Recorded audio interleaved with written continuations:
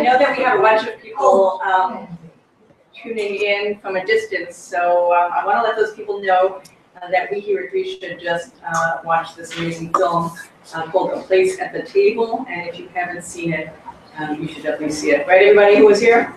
Yes. Pretty amazing and challenging film. I also want to especially welcome tonight Wendy Baker, who's with us, and a couple sort of Wendy has done for the community here in New York, what Pastor Bob in the video has done for his community in the Rockies, and maybe a whole lot more. We really appreciate and are so thankful for the work that you've done, Wendy.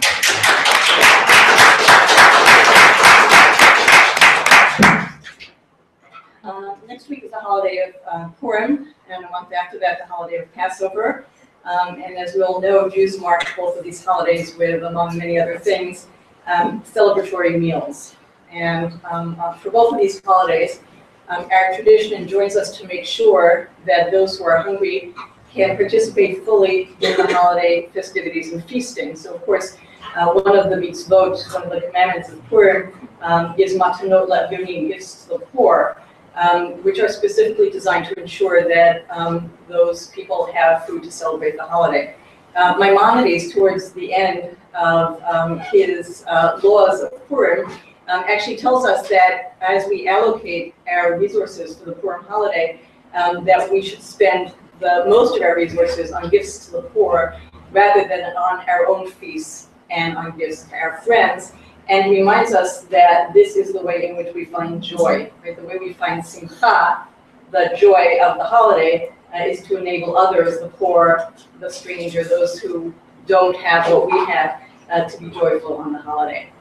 Now, in preparation for Passover, Jews traditionally donate money. Everyone wants to help.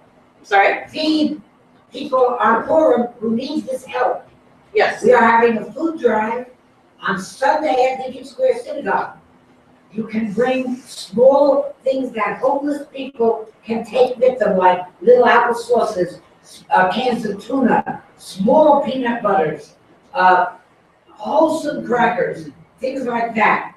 Or a few things which they can use at Project Or to be part of the Purim Seudah, so that the people who are having a meal there can have a little bit more festive meal. You can come and bring them from the morning and leave them on the table. I will be there with some volunteers to pack at 3:30.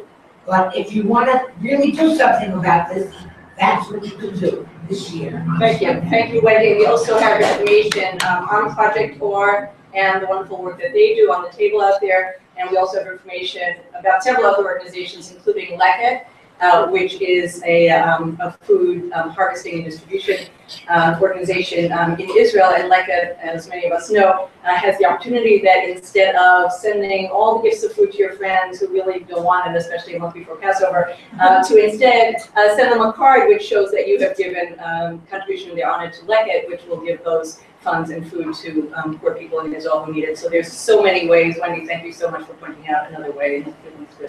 Thank you. For people to do, right? Yeah. Hey, so we collect hummus. That's right. So in preparation for Passover, I urge all of us Jews who have to get rid of our chametz instead of selling it, which isn't such a great thing anyway, actually, to give it to your local food pantry.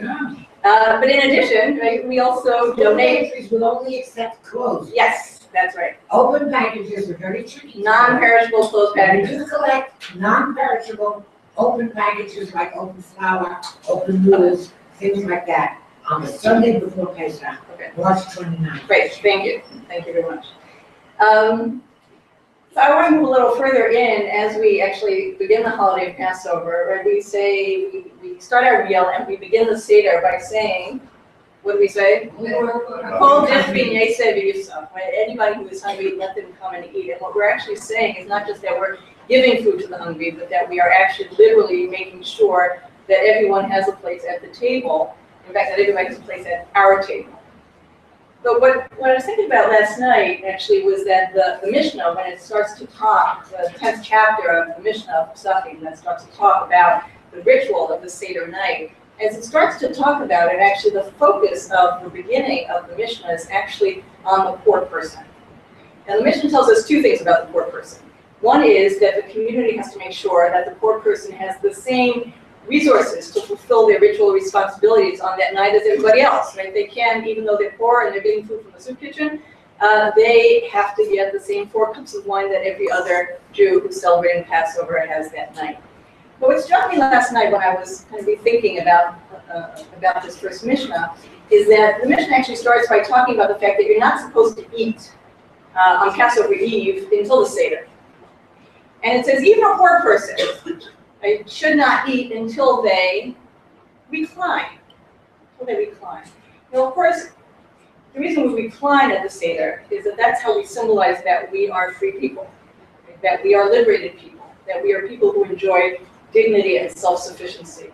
And I think that the Mishnah, by mentioning the word recline in reference to the poor person, is reminding us that every single one of us was redeemed from Egypt, and that the person who struggles to feed himself or herself and their family is as deserving as any of us of eating, not just eating food, but of eating in the dignity of freedom and self-sufficiency. So as we approach these holidays, I think perhaps that we're more, or ought to be more mindful than usual of our obligations toward those who are hungry. And tonight, as we stand on the threshold of the holiday season, we have the opportunity to recall something else that Maimonides teaches us about our obligations to the poor. This is probably one of the most famous lines from Maimonides' Code. And Maimonides tells us that we should really go beyond feeding those who are hungry to doing everything that we can to make sure that those people will stop needing our help in order not to be hungry. Maimonides famously explains that the highest level of tzedakah, which we usually translate as charity, but of course means justice. The highest level of justice is to help the poor person become self-sufficient so that he or she will no longer need a handout and will no longer need to ask for our help. So tonight I'm more than delighted, another word for that, but thrilled that Lisanne, Finston, and Pam Johnson are here to help us learn how to do that. Their stories, their lives, and their work bear witness to the possibility of helping those who are hungry, not only by providing nourishing food, but also by working to create a more just society where people have access to good food without depending on our handouts. So that next year, as we enter the holiday season, those people will no longer need a place at our table because they will sit, or rather recline, at a table of their own. So Lisanne and Pam, thanks so much for joining us tonight. Thank you. Thank you. Hi, everybody. We're really honored to be invited to be a part of your 3-part series on hunger and exploring some of the policies and causes and systemic realities that affect so many people across this country.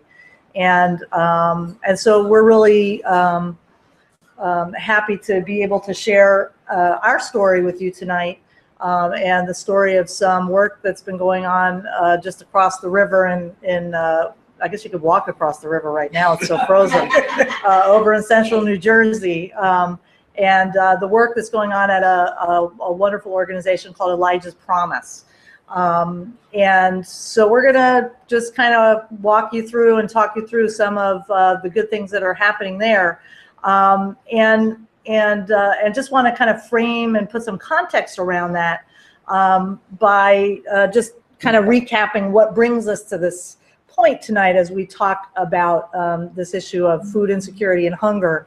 And through the movie, A Place at the Table, and I'm sure what you heard from Mark Winnie last week, who is really a tremendous role model and inspiration to a lot of our work in central New Jersey, as a forerunner of doing really wonderful community-based food justice work in Hartford before he sprang forth to do more national work, and some of the things that that were discussed through workshops around the faith context out of which we address this issue.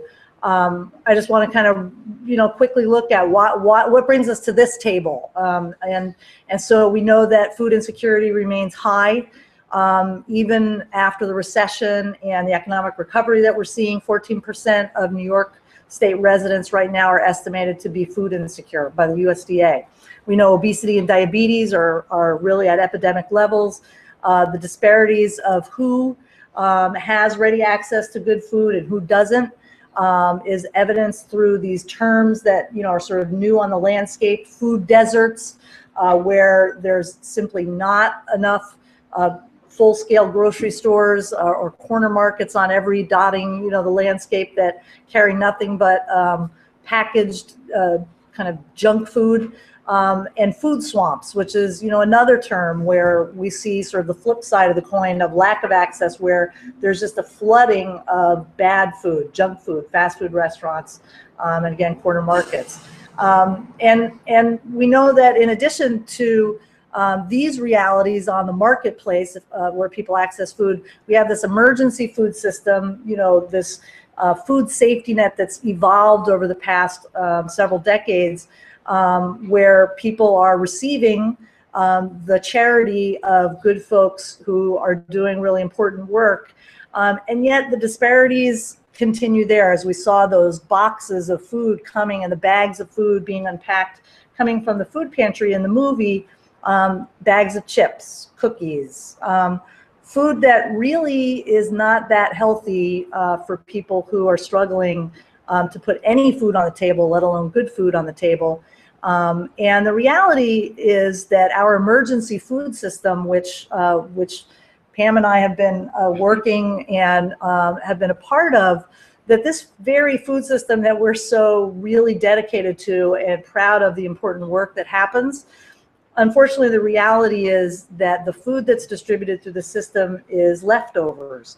And it's food that doesn't sell in the grocery stores, and corporations take huge tax write-offs to donate that food, which then gets distributed through our emergency food system. And we operate from this posture that something is better than nothing. And so the public safety net that, in addition, is the most important anti-hunger reality in our country, food stamps, now called SNAP, WIC, school breakfast, school lunch, the programs that, again, were discussed at length in the movie, the participation rates in those anti-hunger initiatives that are sponsored by the government are simply inadequate. And with approximately 1 out of 4 eligible folks not participating, what we continue to see is that that very safety net is just filled with fray and holes. And so we continue to see, the problem of hunger at epidemic proportions.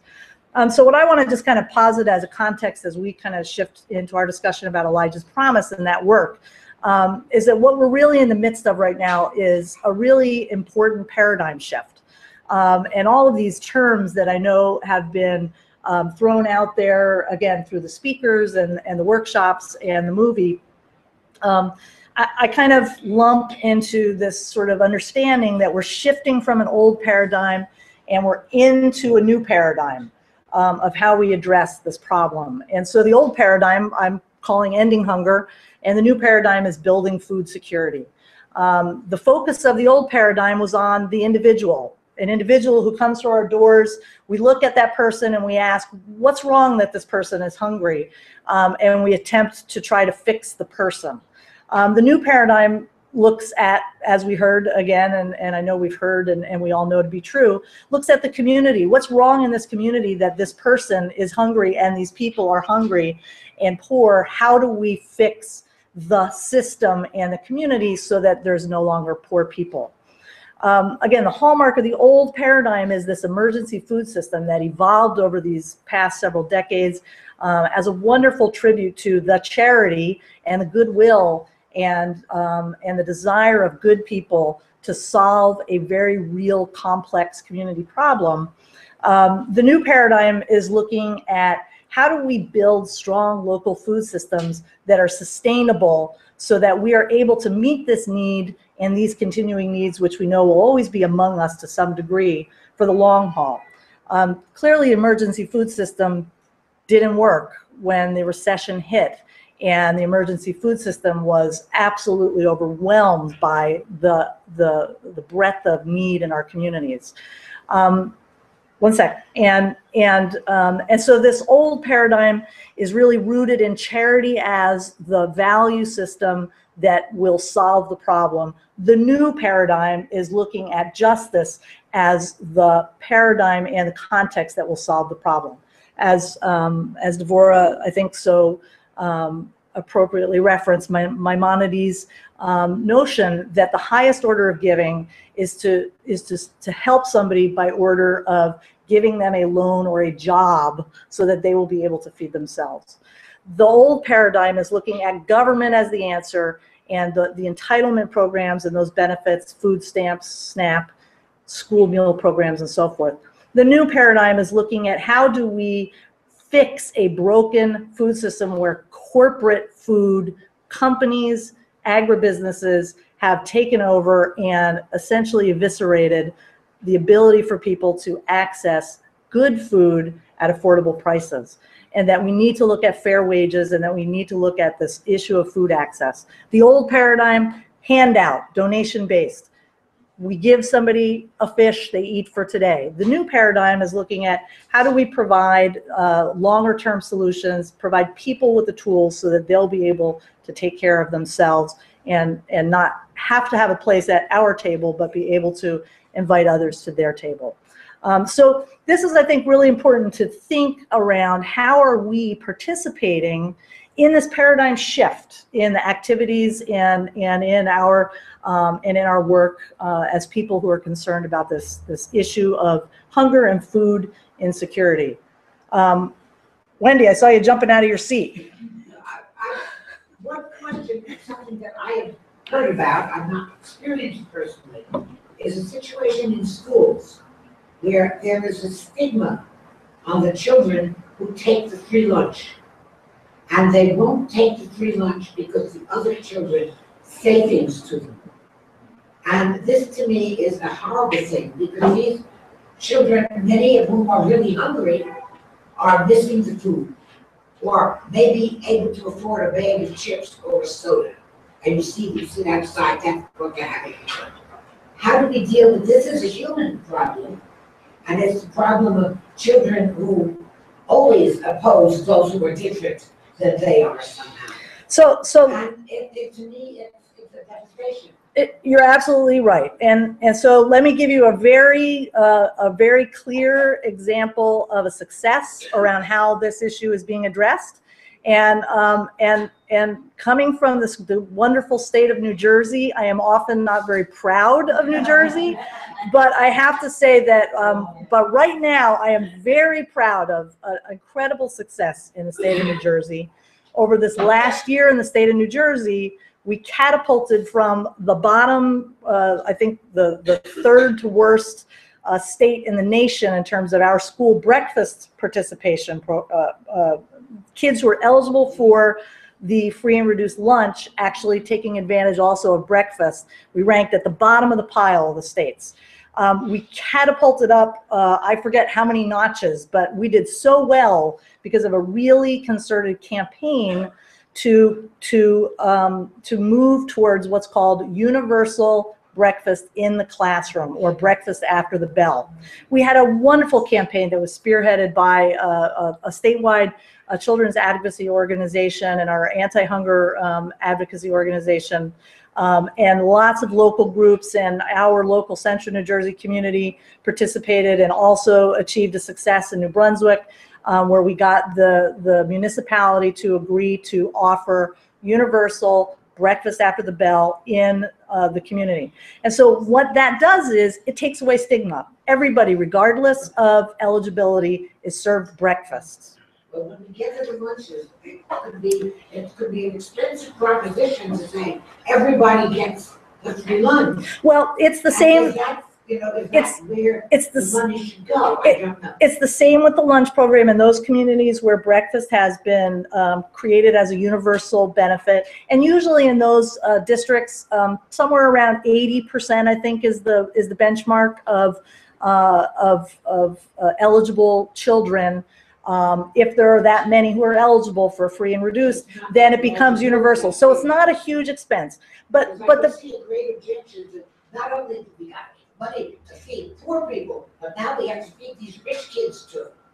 well, yeah, and usually in those school districts, the kids that are not eligible are probably not rich. They're probably right on that line where a couple of dollars in family income bumps them out of the running. And the reality is that I think all the studies indicate that the cost savings in the long run to participate in those programs and to offer those programs is far outweighs the cost. And the other reality is, money to spend on the dinner that they have to make out. that's exactly right. They don't have to give the $1.50 or whatever the lunch costs. That's right. And it also, most of those families where the children now are accessing 2 meals a day in school, it means the family does not have to schlep around to pantries all week long trying to find food to be able to supplement, because that couple of meals, I think, can make a huge difference on a family's budget.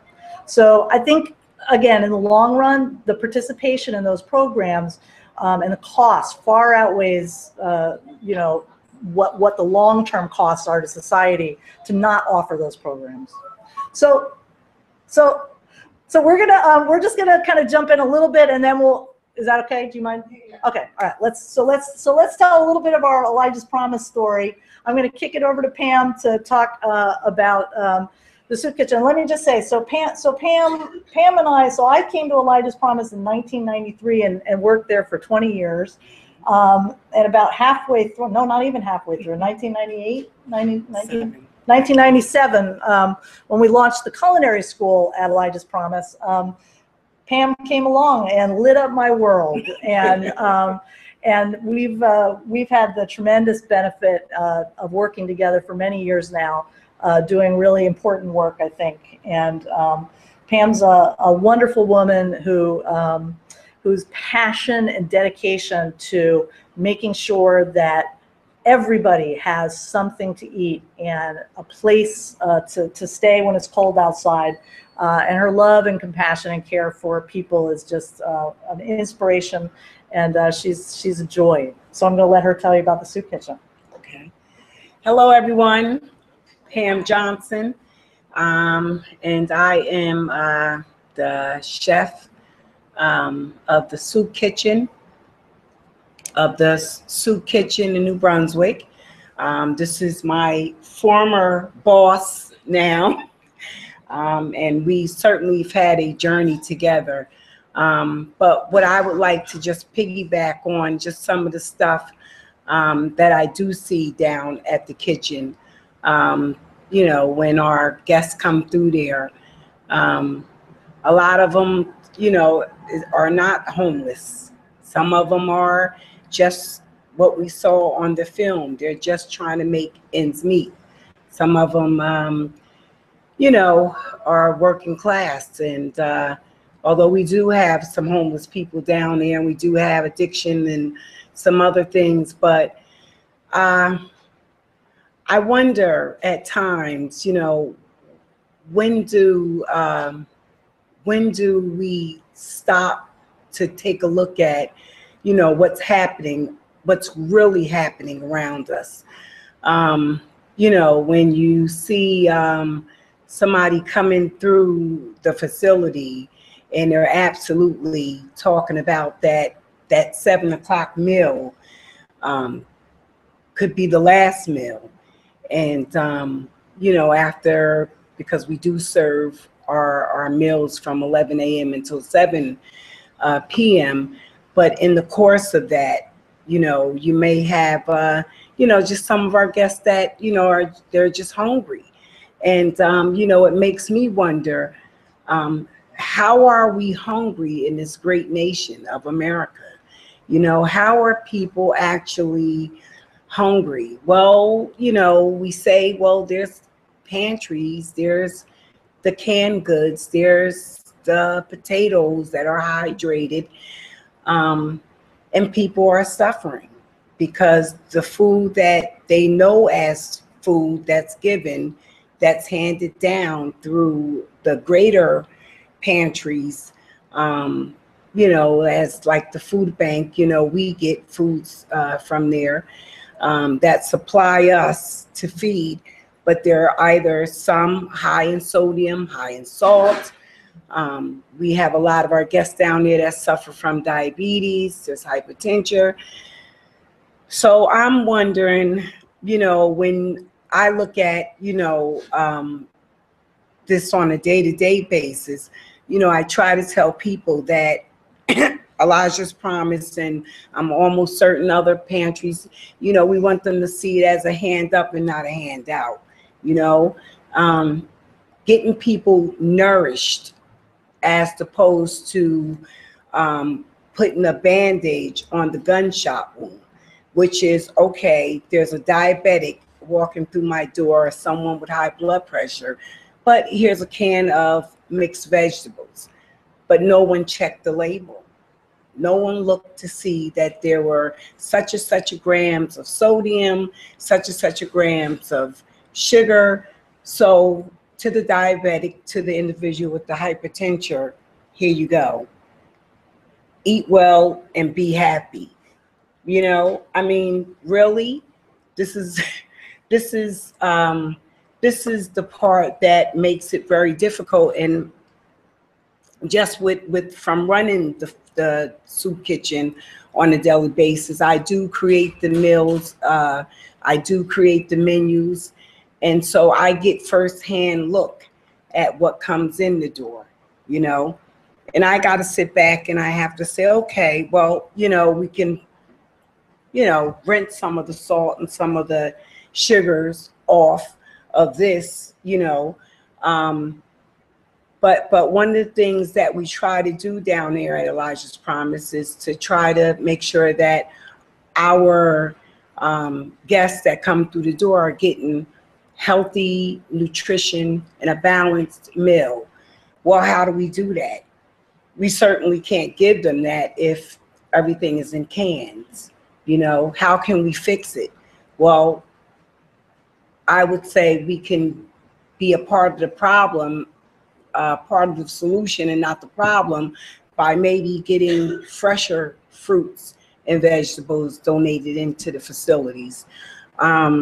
Another way is monetary. You know, $20 can go a long way. If I had to go and shop for tomatoes, lettuce, carrots, onions, you know, these are the some of the foods that could help, you know, people who are suffering with chronic illnesses, such as myself, as I may add, with diabetes, you know. So I just want to, you know, be a part of the community base as a whole, of helping to try and bring more sustainable foods and better fruits, a variety of foods and things that can help people, as opposed of the rice, the sugar, the popcorn, the candy dids, the stuff that comes, you know, from off of that big truck that is causing probably more harm than good. So as a community, collectively, you know, I was just telling Lisanne, I think that we need to probably do another walk to Washington, you know, to talk about this, because this is ongoing. It's an epidemic. People are suffering. People are hungry in a state where they shouldn't be. The garden state of all things. That's right. So one of the ways that we addressed the lack of fresh food at the soup kitchen was we began a shift, a paradigm shift many years ago, and people laughed at us in the emergency food system when we said we were gonna get rid of cans of juice, we were gonna get rid of cans. We were going to only serve fresh garden salad at every meal and fresh vegetables. And they laughed and they said, people, this was at a conference with soup kitchens and pantries. from across central and northern New Jersey, and they laughed. They said, "You can't do that, it's too expensive." It was funny, we had a little panel, and so there was like 4 or 5 of us who were presenting on things we were doing, and I was talking about this, and they all laughed at me, and they said, "You can't do it." It became the focus of the entire conference was people telling me on this panel of all these people that we couldn't do it, and what were we thinking? So that's all you need to tell me is you can't do something, and that's it. So we went to it, and we not only started serving salad at every meal, and the fresh salad was going in the garbage because nobody was used to eating salad. And the garbage would be full of salad, and over the course of a couple of months, if we didn't have garden salad at a meal, people were asking for it. There was no more salad in the garbage. And what we did was we stopped buying cans from the food bank because they were expensive because you pay by the pound. And we started running up to the food bank with anybody we could get to go and getting whatever fresh food they had gleaned. Our area cooperative extension dedicated a half an acre to growing food for us. We asked different congregations who were used to donating to us to grow an extra row in their garden in the summer and donate the fresh produce. We asked folks to come in, and when we had some abundance of fresh food coming in during the growing season, to come in and process that food. And we began a tomato campaign, and we processed thousands and thousands of pounds of tomatoes and made sauce, so that which we froze, and we used that year round, and we never had to buy a can of tomato sauce. We didn't need a donation of a can of tomato sauce because we had made our own tomato sauce from fresh New Jersey tomatoes. Who could ask for more than that? And we do our own soups, fresh daily. And we took salt off the tables, which at first was a big problem. We thought our heads were going to get chopped off because of, taking the salt off the And that table. was the volunteers who were very angry that we were doing that.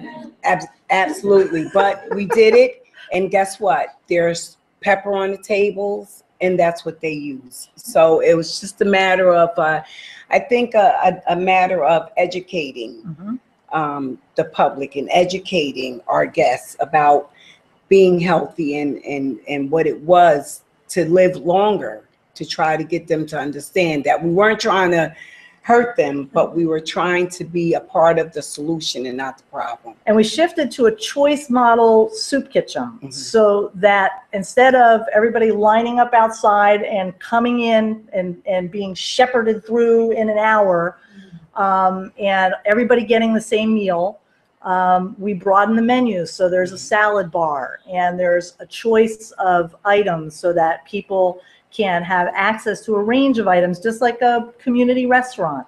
And they can come anytime between the hours of 11 and 7, not being sort of herded through like cattle at an appointed time.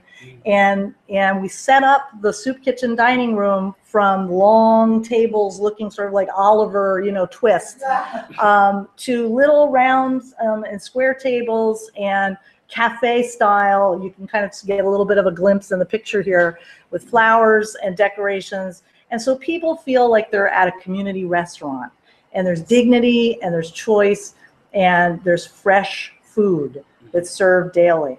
And that shift was conducted over a number of years.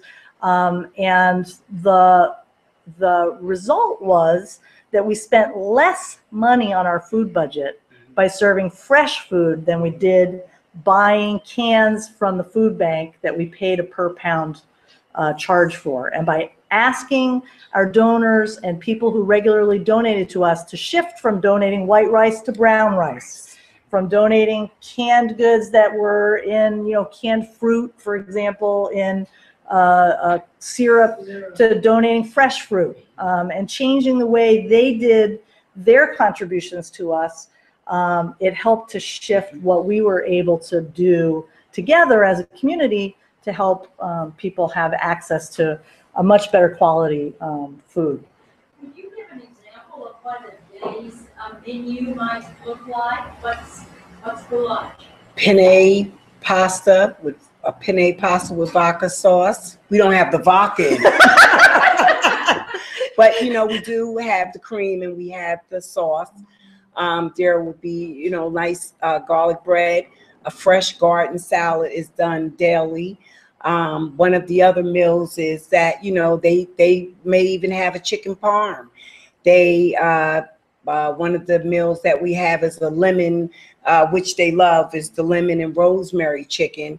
And astoundingly, the lemon is used to substitute the salt intake, because lemon acts as a substitute. You know, it brings on a flavor that there's salt. So that's another way to fool them. And they might have a nice rice pilaf. And then we have, you know, vegetables or either a salad. But again, like Lisanne spoke about, we don't do, at one time, we were doing the one size fit all. You get what you get, you know. And when that module was changed, now they have a full range salad bar. They have a hot entree, and then they have a soup that's made daily through myself or through the volunteers, along with assorted sandwiches. So we are shifting, but it just almost seems like we take 2 steps forward to only take 2 steps backwards. So we just have to find a happy medium. What do you mean by 2 steps backwards? When Some items don't work or what? Well, when I say 2 steps backwards is when I'm saying we'll get to a place where, okay, fresh stuff is coming in, right? But then on the other hand, more canned goods would follow behind it. So we just have to get to a place where we can wholesomely give fresh. If I could see fresh vegetables and a fresh apple every day, it would make my life, it would make me happy, and certainly make the guests and people around us, the world. You know, we need to be instilling just fresh fruits, fresh vegetables, as opposed to the canned goods and the everyday slop of the meal. I'm sorry to say that comes down, you know, it's the ends meet. It's and I'm just explaining what I'm experiencing. The mold on the cucumber. Do I cut half of it to serve because I want the guests to have something fresh, or do I toss it?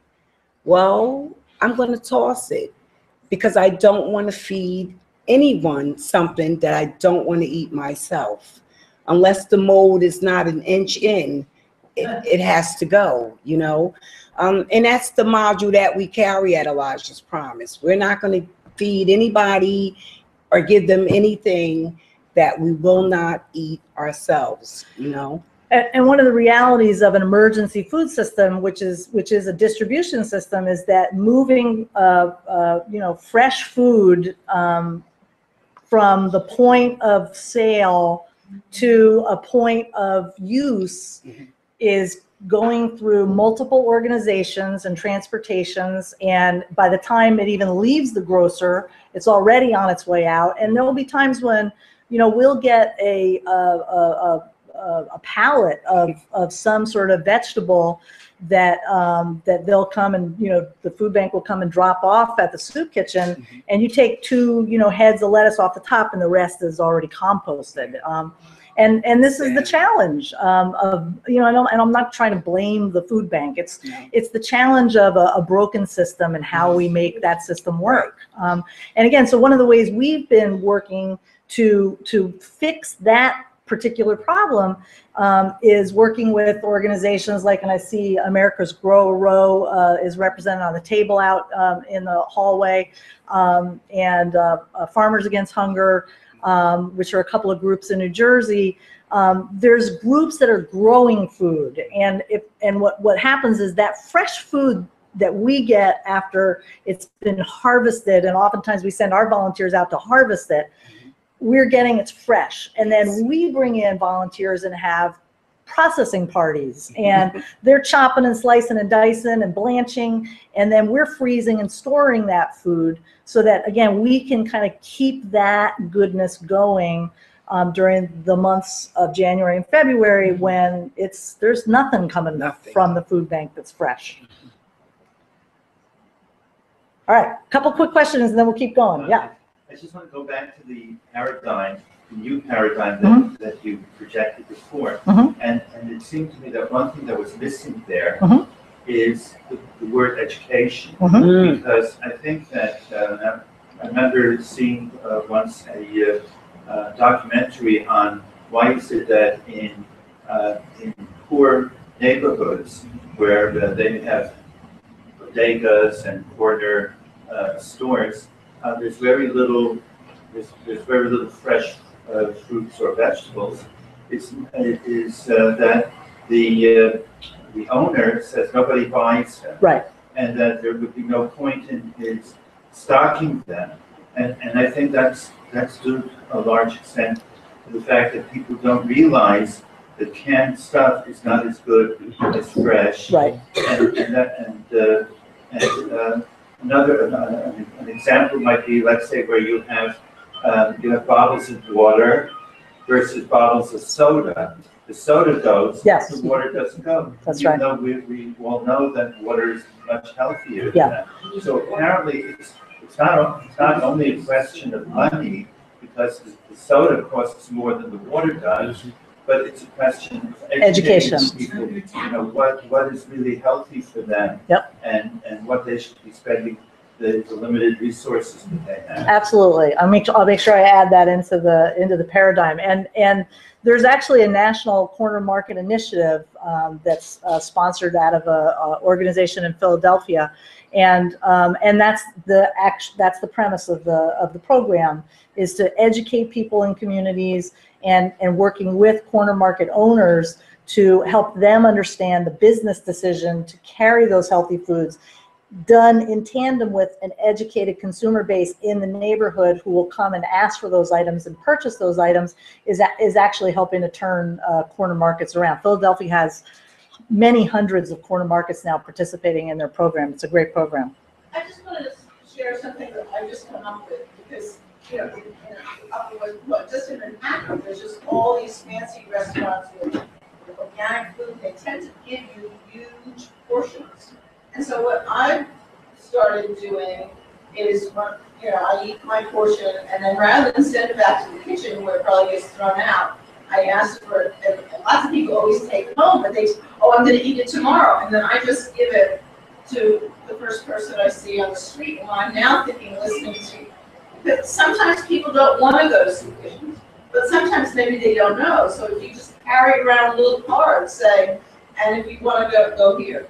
But I just think if all of us just started asking, please box it up, and then instead of taking it home, just give it to,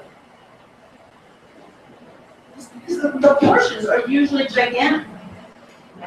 And that's a policy issue that we need to address with our local restaurants. Wouldn't that be interesting if they serve smaller portions and you were able to have them actually serve somebody in their restaurant a meal that was their own? Just thinking. Wendy. I've seen people who could get, let's say, a full bag of a pound of dried beans in a food pantry. Yeah. Or a can of beans. And they will take the can of beans, which makes, 1/4 or 1/5 or 1/10 of what the pound bag would do, because they don't know what to do with it, or they feel, I don't have the time to cook it. You get the same thing with somebody who we had this once. We had butcher meat. We had hot dogs, we had chicken quarters, we had chopped meat, all in the freezer. And what went? Hot dogs. And there were people who just didn't know what to do. That's right. With this other meat. Back to education. I do love a good hot dog, though, I have to say. Rutt's Hut in New Jersey, my favorite. But yeah, education is really important, and making sure that people have the tools and the skills to be able to make the best use of those resources is really important. Teach people how to cook, Yeah. cereal. Yeah. With pictures, because many didn't read. This was in a rural food bank that I was working at. Sure. Yeah. And I put 3 little things with water and one little thing with the food, and then you put it in the pot and with fire under it, and they would get the idea, that's how you cook. Yeah. Because we were given 5-pound bags of cornmeal. Yeah. And, you know, that would feed a lot of people. It may not be the highest quality. If you knew what to do with it. But if they Right. knew what to do. We Right. had a little old lady came in, saw that, and she took it, she said, "This will feed me this whole winter." Right. But the younger women had no idea. Didn't know what to So do. it occurred to me to make these little diagrams, you know, that they could Good thinking. try to make it. Yeah. So sorry. We'll sort of shift back. We'll probably get through maybe a couple more slides by the time we're done at this rate. Sorry. We're just kind of taking our time here. So Elijah's Promise is a volunteer-based soup kitchen model. And so what we saw early on in the days of the soup kitchen, which was founded in 19, gosh, I'm getting so old I can't remember stuff now. 1990. For what? 1991 or so, I think. So a lot of the people eating at the soup kitchen also were volunteering because they liked cooking. They wanted to be a part of the socializing and the good work that was happening there. And who doesn't feel good in giving back?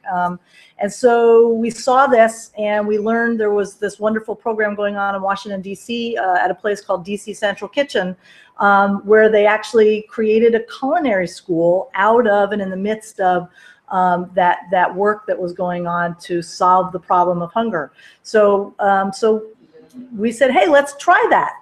And again, went around and talked to people and told them the idea, and they laughed. There's a lot of laughing going on at these ideas that we had.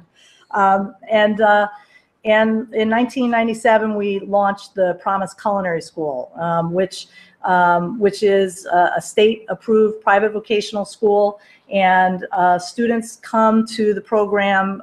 It's a 19-week full-time program, and it replicates the real world of working in the food industry. So begins in the morning, ends at the end of the day.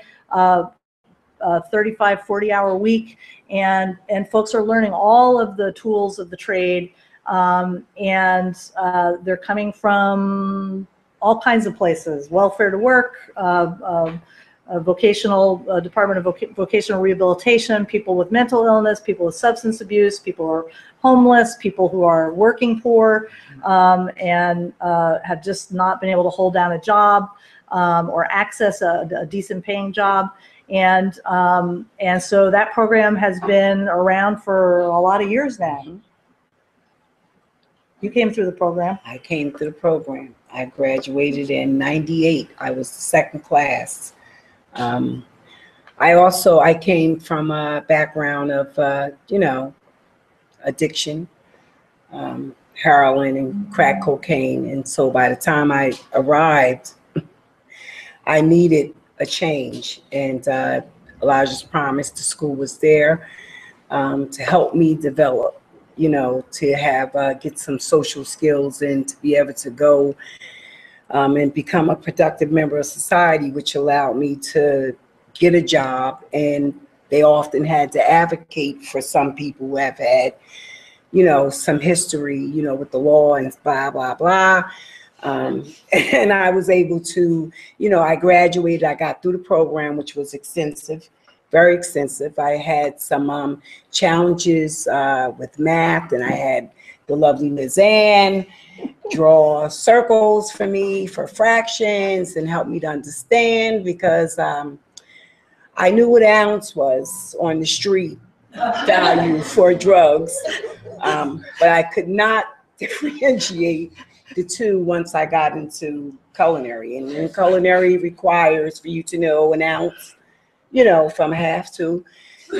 So I got through that and was able to get work, and went out and applied and opened up my own restaurant to only come back and return as the head chef. So I am privileged and honored for that school. So all those that laughed probably have to laugh last because the program is very successful in helping people who probably wouldn't have the opportunity to be in a workforce and get an education at the price also that's given, which is cheaper than most of the schools that are out there, and they're getting a high quality education from that school. There's some very great chefs there, and they're learning a trade and being able to go out in the workforce. So,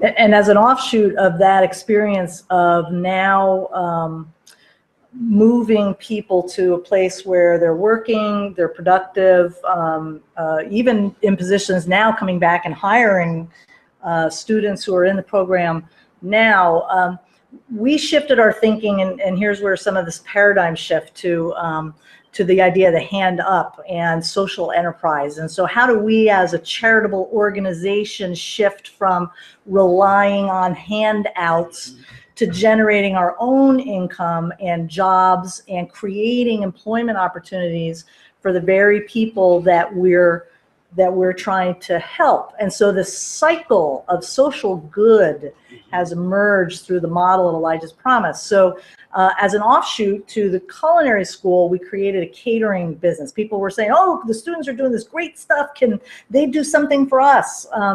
And so a catering business was born a year into the culinary school after it launched.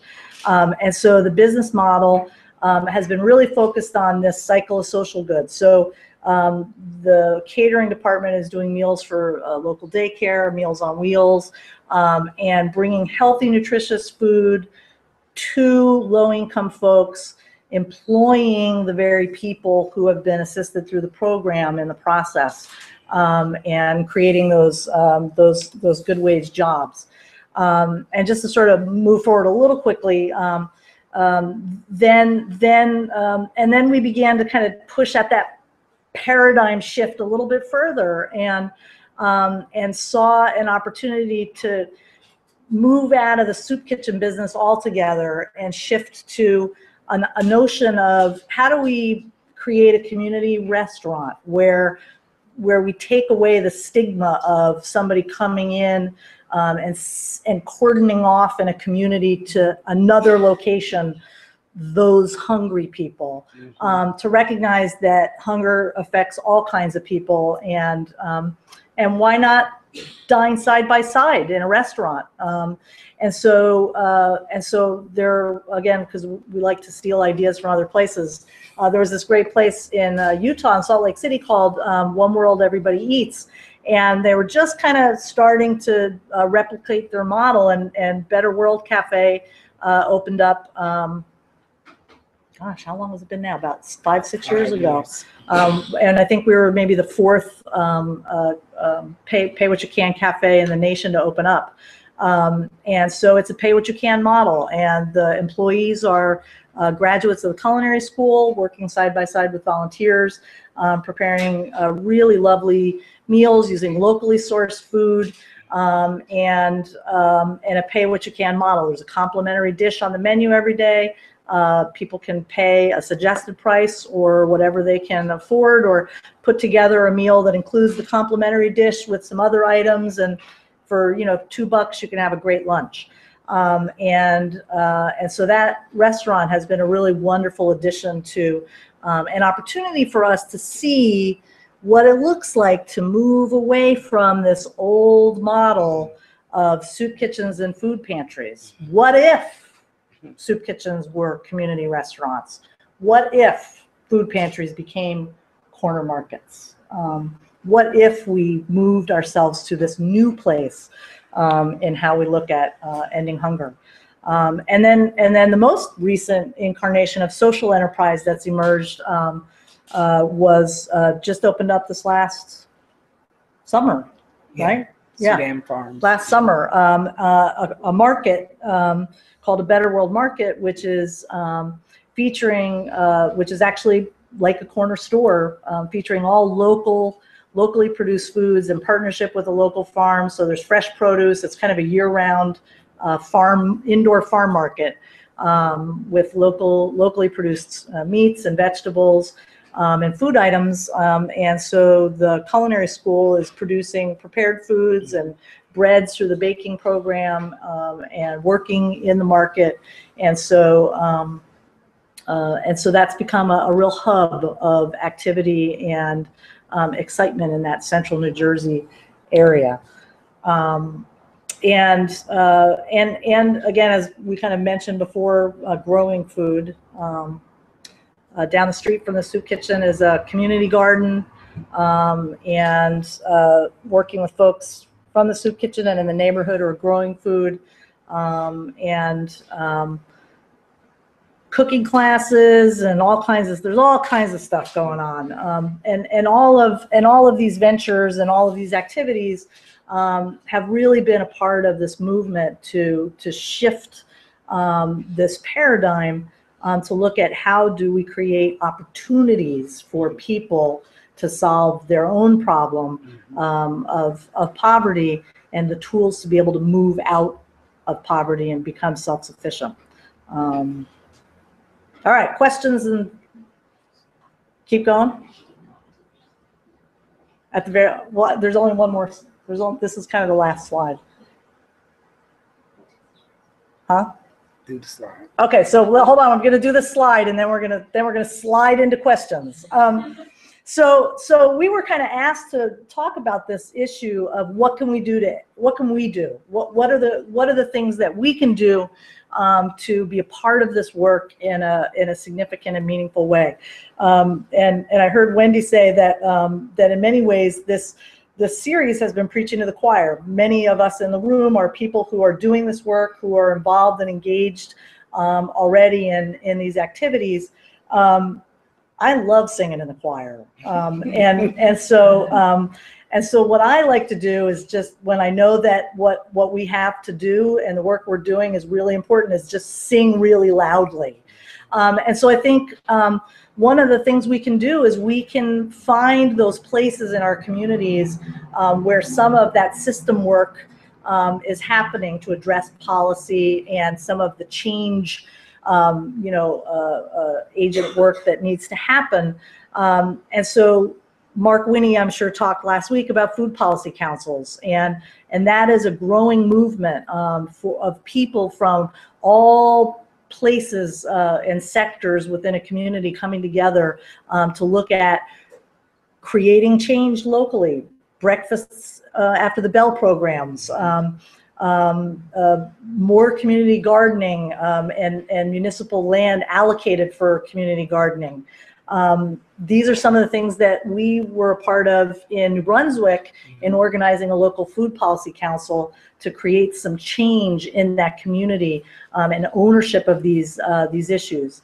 Buy your food locally from, know your farmer, know your food is a wonderful little clarion call of agriculture.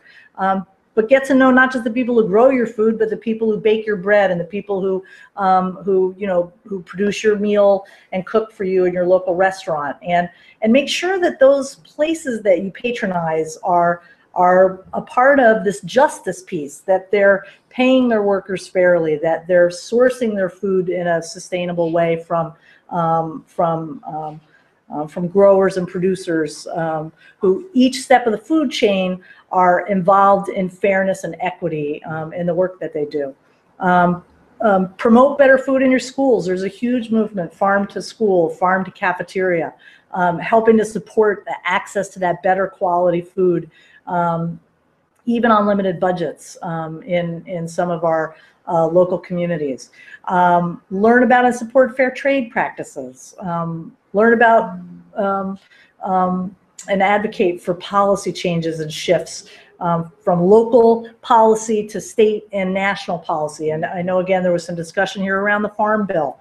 There's just so much to learn about and understand about that very important food bill. And our voices raised together loudly can have an impact. And if we don't try and we don't really put ourselves to it, then change never happens. and research the organizations that you do support, and understand what they're doing with those donations that you're giving them, because your dollar really can have an impact. That $20 you donate to an organization can go a long way for that organization that's learned how to use those resources, versus you go to the grocery store and spend $20 on food that you donate and you don't know whether they really need that item or not. So really research and understand your involvement and your engagement, so that what you're doing can have the best bang for the buck and most impact. And there's so many other things, and I'm sure you have some great ideas yourselves around ways that we can. Do you want the microphone? So questions, thoughts? Let's go right down the row. Is there any way that you can make use of the leftover food from various affairs? Like go to a wedding, there's so much food that's left over afterwards. Yes, there are. City Harvest does this. They will look through restaurants and things like that. Sometimes you have to speak to your caterer and see about getting, please see that food is contributed. A lot of yeshivas, they send food to a lot of the yeshivas and through some of the kosher caterers. And you do have to often sit on your caterer a little bit and get the synagogue, if it's a caterer to the synagogue, get the synagogue to put pressure. I have fought with many caterers, because that's what started me. If you've ever seen the smorgasbord comes off and you see them stand up with the big garbage pails and they go with all of these platters of unfinished, food that some untouched, some half, used, and you see that go, it's enough to make you sick. And it made me sick, and it got me started doing things over 30 years ago. But I couldn't get to all the caterers. 2 people couldn't do that. But we did start working on the caterers, and some of the chefs for the caterers also have pet organizations that they see, yeshivas and so on, that they see getting.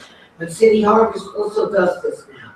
And it's something that you have to put pressure. Every person who makes a bar mitzvah, a wedding, whatever, what do you do with the leftovers? And sorry to interrupt you, Wendy. And again, this is where it's really important to think ahead and do your research first, because part of the challenge with food waste is that oftentimes by the time that food gets to an organization like ours, we're required to abide by health department regulations. And so what happens is that food goes from your affair, somebody volunteers to bring it over, and by the time they get it there, it then gets thrown away because there's no knowledge of how it was transported.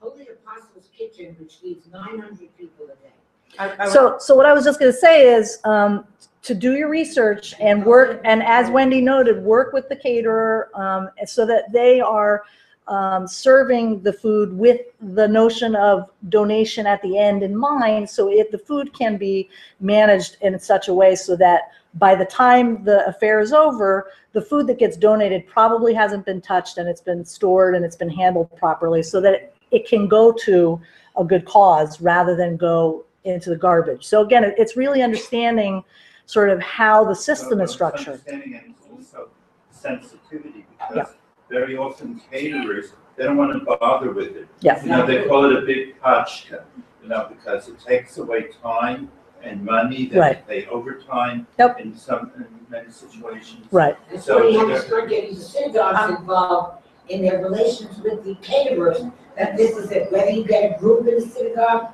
that helps recycle or that sits on the caterer enough to see that this happens. That's right. Okay, this young man right here had a question. Yes, sorry. First of all, I've definitely seen a lot of caterers that have started to donate, and that's really amazing. So one, I heard there's a pizza store, I can't remember where it was exactly, that they actually have a thing where you walk in and you can pay for an extra slice, you put a stick on the wall, and they come in, and anybody who's hungry can come in, and there's like hundreds of them on the wall. which is beautiful. But I really like the notion that you mentioned earlier, and I don't remember where I heard it first. So I heard it before where regular restaurants will be giving food to people, extra food to people, whether it's, them being able to round up a total, to take the rest of the set. People don't like having change anyways. Round up the total and that change will be added to money that's going towards giving food to people, into or it's actually serving meals, from I'm paying for myself, but there's a slight bump, knowing that money is going to some sort of charity. Yep. And that's an incredible solution, which really, I feel can go a long way. Yep. And if more restaurants did that, maybe we wouldn't need soup kitchens. Yeah. I just want to say that, in New York, in Manhattan in particular, the issue was homelessness because of the price of housing and then Sure. food insecurity. And I think a simple little project might be Grand Central, because so many people go through that. And I think it was last week, I was sitting eating my food from Mendy's, and I noticed the police come and and these people were just sitting there, and I told them they had to leave. And so I went up to the list and said, why are you telling them to leave?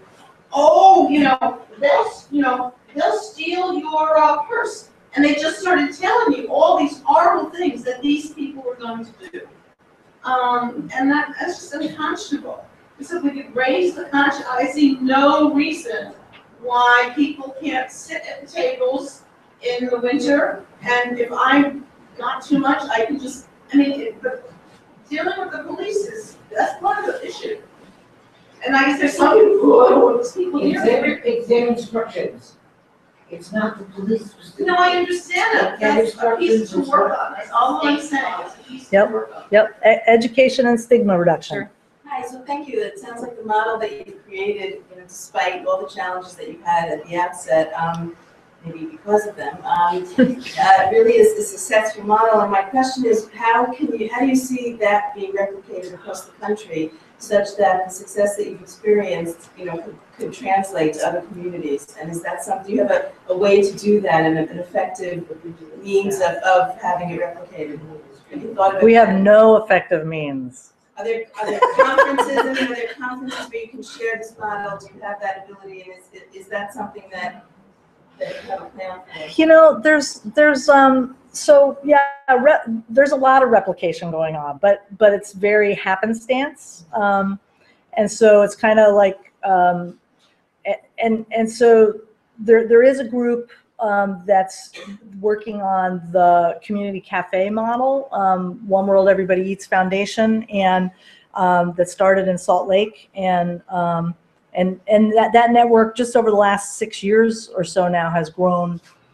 Gosh, there's probably about 20 to 30 cafes across the country, and many of you may have heard of John Bon Jovi's Soul Kitchen down in Red Bank, which is an example of one of those kitchens that's emerged and has brought some attention to the movement. Panera's converted a number of their stores into what they call Panera Cares stores, which are now a pay-what-you-can restaurant model. So it's catching on in a interesting way with the for-profit sector. My understanding is that Trader Joe's has actually also been looking at, in the Boston area, converting a Trader Joe's into something of a kind of community kind of grocery store. So that is one place where there's some intentional kind of replication going on. In the food security world, not so much. We don't have a real sort of network or place where it's happening. It's just kind of happening more informally. We've helped a number of organizations in New Jersey start culinary schools and kind of given them the curriculum and provided staff to help them. Churches on the west side. Yeah. That operate this way. West Side Campaign Against Hunger on 86th Street has cooking classes and uses the food from that to feed the people who are coming in and go through what looks like a grocery store to pick up their food. Yes. The church on 114th Street, the Burbank Presbyterian, the chef in charge of that soup kitchen, which is 3 days a week, and they have also a cooking school that he runs.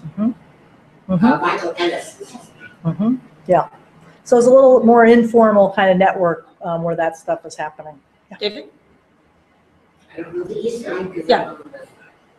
I just wanted to say that in terms of what you said before, that someone mentioned that he was lucky that to a certain extent it seems to require. It's true that people have buddies and enormous amount of work in this area. Other people have done a lot of work. My own mother used to do a lot of things in our community. I'll say for myself that I think this series has been very educational. Because I didn't, especially last week, I thought that Mark Lee talked about the systems. I had no idea about the kind of systemic issues that exist around hunger. Yep. Which to me was very important. I had no idea, and I imagine if I don't know that there's some other people who also don't know. It's not to say that the individual people who are doing some amazing things, they're great. I think it's also very important that the community be educated about the larger issues in terms of what's going on around us, whether it affects us personally or not. It affects people in our community, and we're obviously responsible for everybody in our community. And the other piece of that that's important for here, Prisha, was to connect it to Jewish sources, which is not difficult to do, but to put it on the table, both in terms of being citizens of this state, in this country, and also in terms of our own tradition, that we have an obligation, a very strong obligation, to be involved in this, each of us in their own way. But I think I think the series, speaking for myself, it wasn't singing to the choir. As far as I'm concerned, it was, I thought it was very educational, and thank you for participating. Yeah, thank you. Yeah, and I think I think that the faith community, which in many ways inadvertently, because of the call and really universal call to address hunger, which I think we see in all the major world religions. We stepped up when the need arose back in the 80s and created essentially this charitable emergency food system. And we kind of did such a great job that we've let the government off the hook in some ways. And so when I say we need to be singing loudly in this choir, I think that we can change the tune, but it really means that we need to understand these issues that have been discussed over these 3 weeks and be able to address the people in positions of power and influence and with money and resources to really flip that script and say, hey, we've been doing this work, we answered the call, but now the new call is that all of us have to own this solution and be creative together to solve it. And so I think we have a really important role to play, and this is an important dialogue, and thanks for reminding us of that. Yeah. I have a couple questions because I think this is very inspiring and very beautiful. I have 2 worries about things that are not addressed enough, even though there's reference actually making some. And one is sometimes it sounds like there's a little bit of taking for granted that there's a part of the community doing well enough to sort of expand the economic situation and build up something good where people can rebuild their lives. And I'm thinking, like even New Jersey as an example. New Jersey used to be, like garden state farms, and before that, people making a living. And then in came the oil companies and promise of great wealth, whatever it was.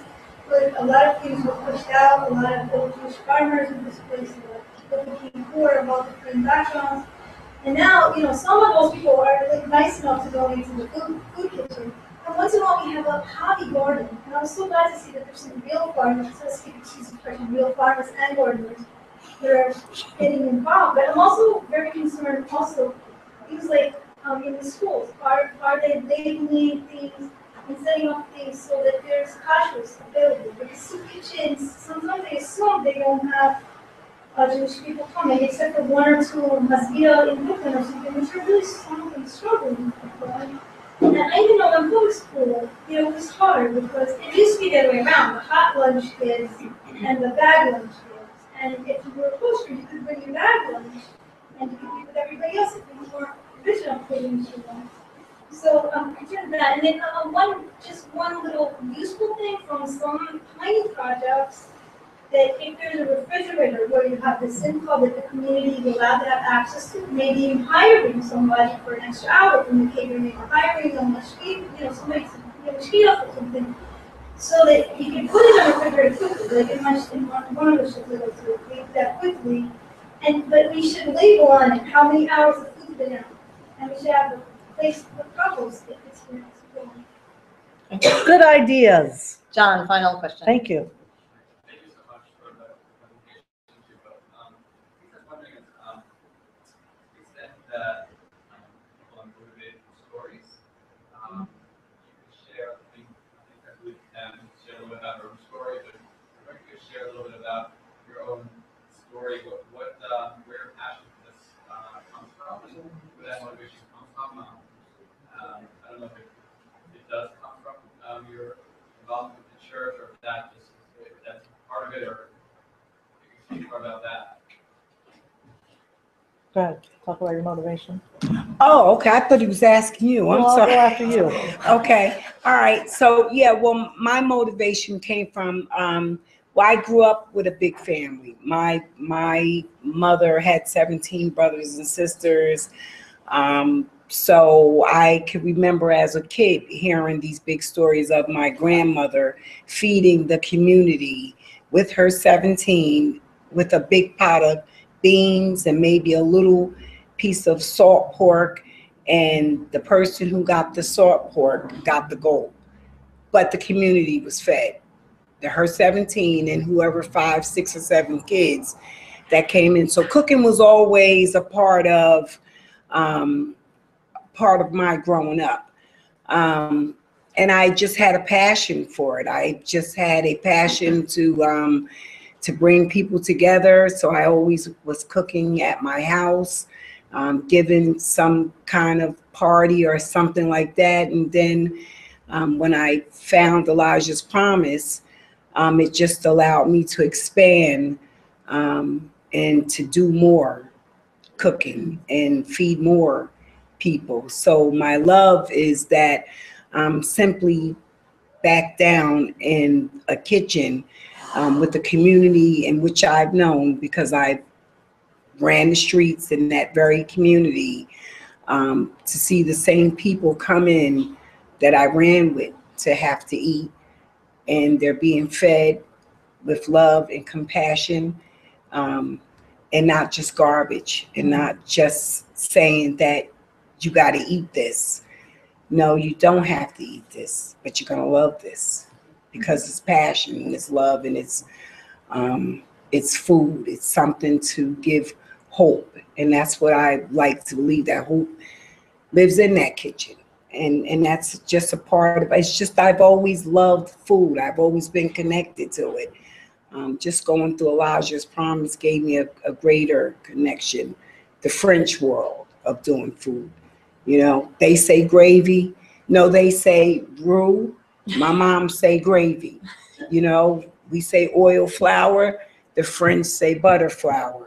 At the end of the day, we all meet in the middle. You get a sauce, a gravy, something good. So that's my story of having passion.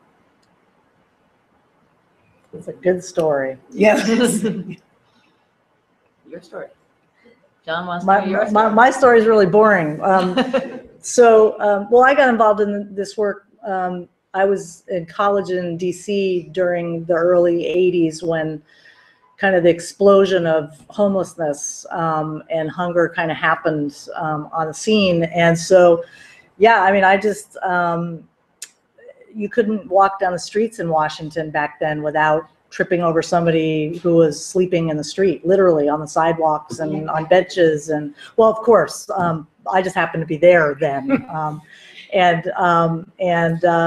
Yeah, and so, you know, I you know, got to know people, and it's really hard, I think, for most of us, once you kind of put a face to a problem, and you put a name to a face, and a relationship evolves, it's hard to walk away and not do something about it. So I got involved through my church at the time, and was out on the streets, you know, handing out sandwiches and doing homeless outreach work, and had an opportunity to meet Mitch Snyder, who was, for many of you may remember, kind of a real, kind of the first, you know, national kind of homeless advocate. Yeah, so that was kind of how I got kind of drawn into this this movement, and yeah, just haven't left it. So, yeah.